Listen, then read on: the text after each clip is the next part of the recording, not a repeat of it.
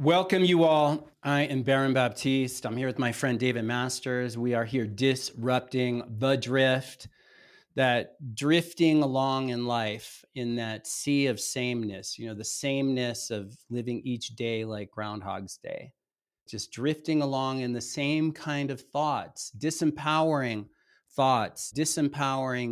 views of life, of yourself, of others. Those ways of being that sabotage, that undermine, that undercut your confidence and your potential.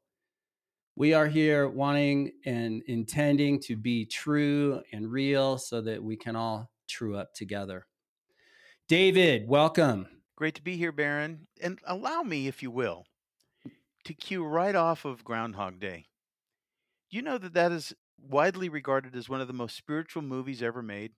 Really? Didn't know that. The reason why it's an important film, for this reason, for me anyway, is that it shows that this guy was a narcissistic person, the guy who was the anchor man, and that he felt like the world owed him.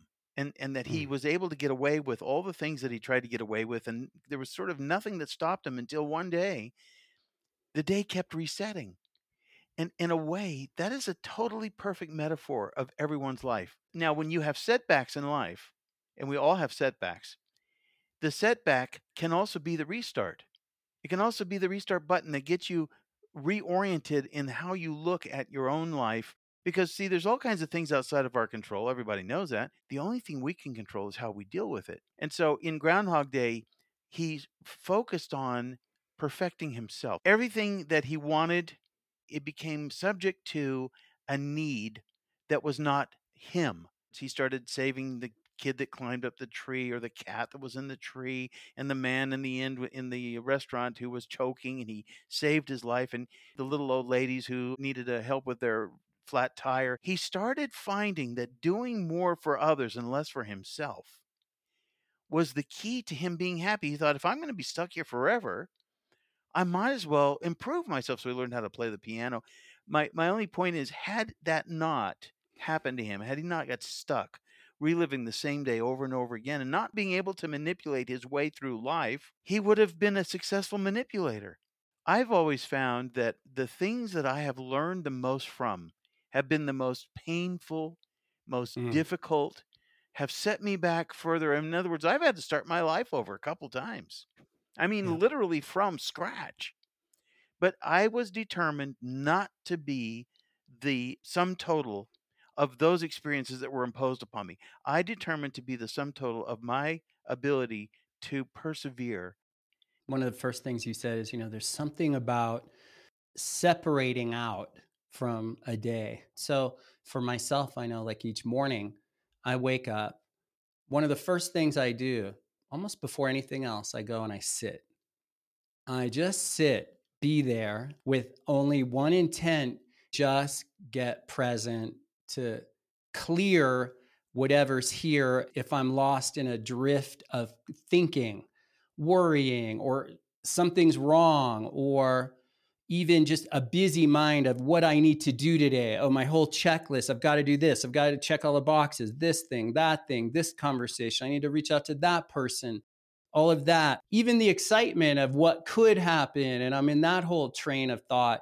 But I know there's a value in just sitting there and separating out from that world of worry, or that world of to do, or that world of possibility, to actually just to stop, drop in, fall awake to my day, and to awaken to my creator, the creator of the universe, my God, and my connection to God, my creator. And that gives me the place, the source from which to move through my day. And if I connect from that source through the day, if something happens and I get reactive, I can disrupt the reaction in the moment. Okay, find my feet, find my breath. I can relocate and reconnect to my source, my conscience, and follow the call of my conscience. That separation from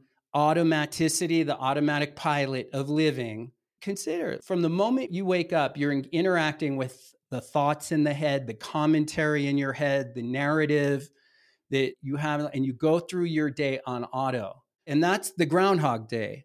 And to separate out from that automaticity, that default way of being, and actually get present and wake up, you separate yourself. So now you're not conforming to the pattern of the world and what the world wants from you, but in that meditation, that stillness, you're being transformed from an inner renewal of your mind, of your vision, of how life, your outlook, how life shows up for you. And I think that's very, very important to actually put the answer, the tool, or a way, an access right up front here in the conversation as a way to the way of being that you want for yourself and for others in your life. And that ties into the second point, that actually it's through giving to others, what I like to call generosity of being, where you're being generous, you're someone who is coming from giving and giving as a contribution to others in whatever forms. It might just be a kind act. It might just be telling the truth or having an honest conversation, but whatever that giving is, there's something in us that our natural flow is expanded, in my experience. Without that flow of giving to others, there's a natural contraction and interiorization of my mind, my being. The walls start moving in on myself without that interacting and that giving, that contributing nature with others. I do something similar, but for me, my day begins before I open my eyes. I am looking into my deeper self, and I'm aware of the things that I'm grappling or struggling with. When we go to sleep, we turn off to the outside world and we open up to the inside world, whatever it is. If it's Memorex and it's just stuff that replays in our head. And usually, when the lights are off and when you're by yourself and you're asleep or you're there in that space, you really come very close to seeing what it is that's really bothering you. That's a good thing. If you will allow the space to allow your higher self to inwardly form you about it, it gives you answers. Now, I've been doing this for most of my life, that I do a radio show every day. I don't want to just go to the radio show and just talk about the topic du jour. It doesn't matter in that sense because everybody's talking about the topic du jour. What do I bring to it that makes it profound? What can I bring to it that other people haven't thought about? A point, just a single point to be profound. And I can't get that from myself, but it can be provided to me from the well, the deepest part of me, the intuitive, awake self that is beyond the flesh and beyond the brain. And this is what happens to me is like I wake up every morning after I've kind of surveyed the landscape on the inside, and I wake up with stuff that I never even had a consideration to think of when I was going to bed the night before. I wake up with, here's what you could do your show about today. Mm-hmm. I've abandoned or I've surrendered, if that's the word, to this beyond self. And there's a sort of a valve and through which this information, this insight comes through. And I don't know how to live any other way. I surrender. Before I open my eyes, I'm already seeing the things that I ought to be talking about today. Or if I get up in the morning, something else formulates as I'm looking at the things of the day. But I'm led. I'm constantly being led down the path with insight and intuition. And I don't know how to live any other way. So for me to go against that would mean that I have ultimate conflict and anxiety about everything. And of course, we all have anxiety about everything, but I just sit and I watch it and I wait for it to show me something. Yeah, the light of awareness as a way of dissolving the darkness of fear, of worry, anxiousness. If I happen to wake up with something, like I can get anxious or I can get like this stress feeling of like something bearing down, like some weight weightedness of all I need to do and get done. There's way more I need to do than I could possibly get done on that day. The moment I just stop, meditation again, stop, drop in, press the stop button on thoughts. Now, it may be the thoughts don't stop, but my interacting with my thoughts stops. So the thoughts run, but I press stop. Okay, I'm not going to interact with this thought and then go down that rabbit hole and take a trip to France and to Asia, into this conversation and that conversation, and replay my future or replay my past. All that interaction with thinking, I stop that. Thoughts keep running perhaps, but I stop, I drop in, and there's an awareness, right? There's a light of awareness. I awaken up, my senses, suddenly I'm awake, I'm present, I'm right here. And in that anxiousness lifts, that fear or whatever form of fear, anxiousness or worry, it just evaporates in the light of that awareness. It's like walking into a dark room. I can wrestle with these thoughts I don't want. I can go into a dark room with a baseball bat and try to beat the darkness out of the room. You can't beat away darkness. You need to actually just find the light switch and turn on the light. Darkness disappears and all the things that go with it. Meditation and getting present has a way of turning that light on. It's the access to the light switch. Doesn't feel like that or occur like that in the moment when I sit still because my mind's running. But I know that, okay, just being present, okay, your feet here, body here, my pulse, my heart pulsing. I hear the sounds. There's a listening, the sounds rising up and disappearing, sounds rising up, disappearing, moment to moment to moment. A physical presencing into the physical universe has a way of giving access to the spiritual universe and its creative force. I'm plugging into a different source, light source, different than a dark force, the underworld's force. And we have the ability to tune in different channels, different frequencies. We do have say over that. We need the right tools, meditation.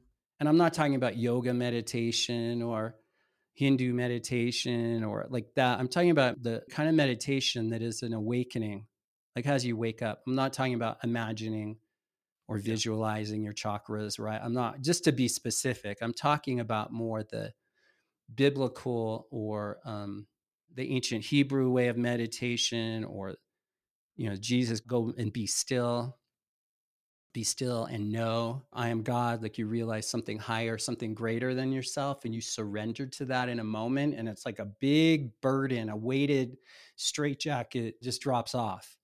But it's come through practice and commitment. What occurs to me is this, is that with Groundhog Day as the example, the guy starts out being very self-serving. I mean, totally selfish, narcissist and self-absorbed, but he ends up being a servant. And what he finds in the transition is he finds growth. So what really it boils down to for each of us is that we are vessels. We bring into the world something that has value, but it is not from the world. It is from our own inner world matrix, which is provided to each person individually. And this is where life gets really interesting. And the meaning of your life can actually change. Just to give a correlation, there's a way of eating called epigenetics. And it really is a very much a plant-based way of living. What happens is with epigenetics, your genetic code inside of you can be altered up to 30,000 times a day through epigenetic eating. Basically, the substances in leafy green vegetables, there are substances in there that actually feed your body in such a way as that you can recover from almost virtually anything. Epigenetics. And it's a whole new study, but the idea is that you can actually literally, your genetic code can be affected up to 30,000 times a day in micro ways, minuscule ways, but ultimately your longevity, your life takes on a different trajectory. And so you see the people who are, suffering with all kinds of ailments, and they are continuing to feed the pattern that's making them ill. You actually begin to unfeed you begin to starve the parts that are making you ill and dragging you down the road, not serving the purpose that you came into this world to serve. You starve that part. And as when I talk about surrender, you literally surrender to the higher self.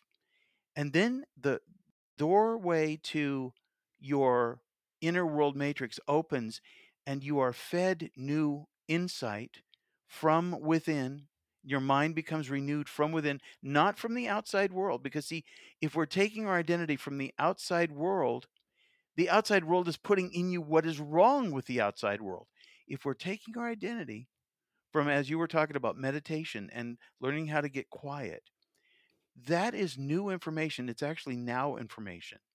And it is different than the information that's coming to you from the outside. So you get reprogrammed from within through the meditation, through real, true, be still and know kind of meditation.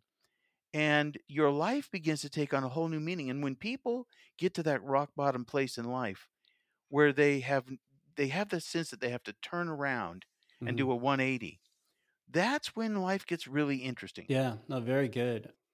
What's coming up for me right here is the faith factor, and then identity out of being still and the transforming of your mind from within. The biblical quote of, do not conform to the pattern of this world, but be therefore transformed by the renewing of your mind from within. And we're talking about meditation. There's a certain kind of submission, and I'm speaking spiritual now, like to be still and submit to something greater than myself, within myself, the creative force that has my heart beat and has my brain click. There's something in the background, a life force. There's a greater force at work, an author in the background, but to connect that's something greater and higher, and to have faith to live from that is an important aspect. Is it Jesus that said faith without works is dead? It gives faith, but then I can then do my part inside of having faith and trust in God, and that way, his way. I'm also taking actions to make faith in life real. If I'm just having faith and sitting around Buddha style, it's not going to work out for me given who I am. It's like I see the action, but I'm operating inside of a life of faith. I'm acting as though I'm following my intuition, that conscience, that calling of my conscience, that voice of God speaking to me, that I'm acting as though, and I say as though because, well, even that's faith. Am I actually following that inner voice accurately? I don't know, but that's part of it. I don't know. And I'm blind in a sense, but I have faith that I'm taking the right way and the right steps. And so I act as though, and often it proves true, or I go off track and then I go down a wrong path, turn back, come back.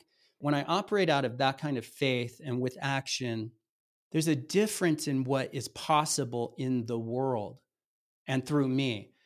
Because my identity, if I'm just operating out of me, and I'm the source of all my power and all the design of my life and everything, I'm the God, I'm God.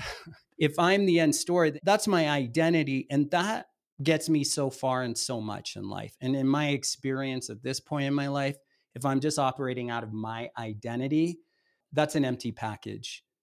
I mean, it may produce some good results and great results, even of like things I want, but right on the other side of those goals met is an empty package. Acting from faith has a way of creating and accomplishing or manifesting something greater and way beyond anything my identity, my puny identity, could ever do.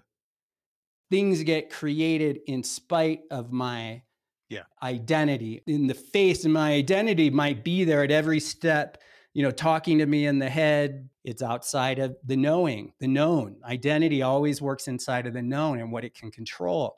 faith is acting outside of that. And your conscience, your intuition will always take you to scary, risky places.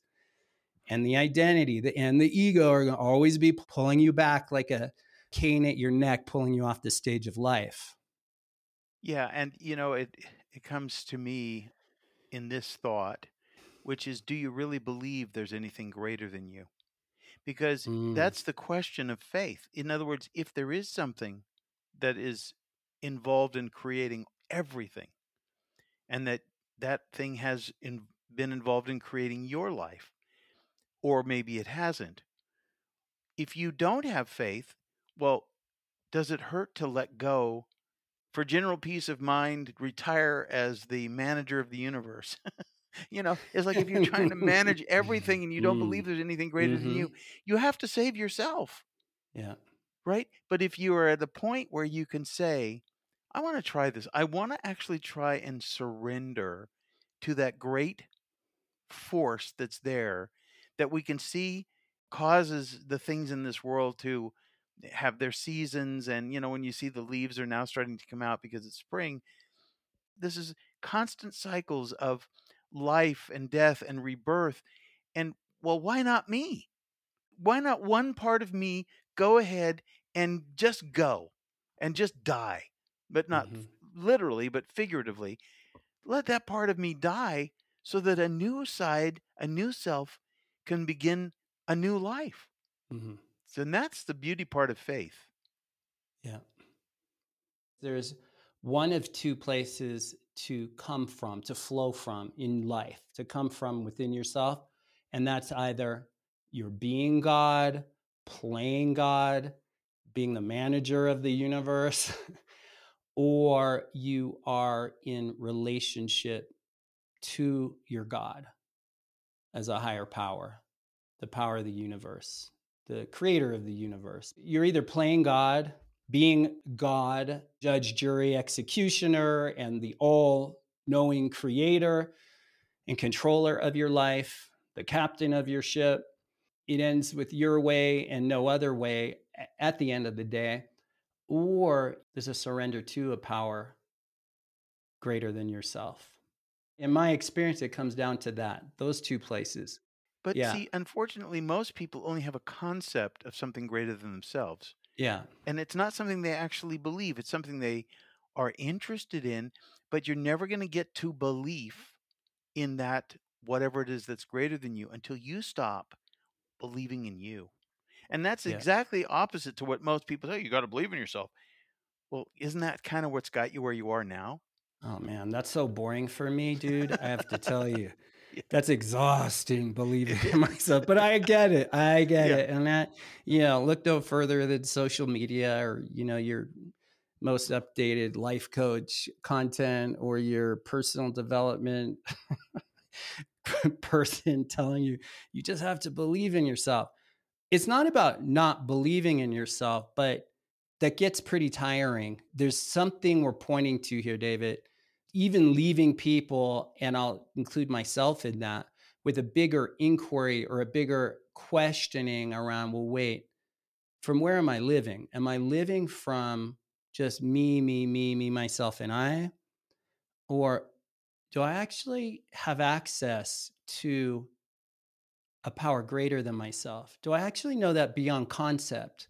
I know a lot of Christians, and they talk about the Bible and stuff till they're blue in the face, but they have it all as concepts. Well, wait, what's your as lived experience? We're talking about what is it to actually have the experience beyond belief, even to experience the as lived experience of a connection to your creator or a power greater than you.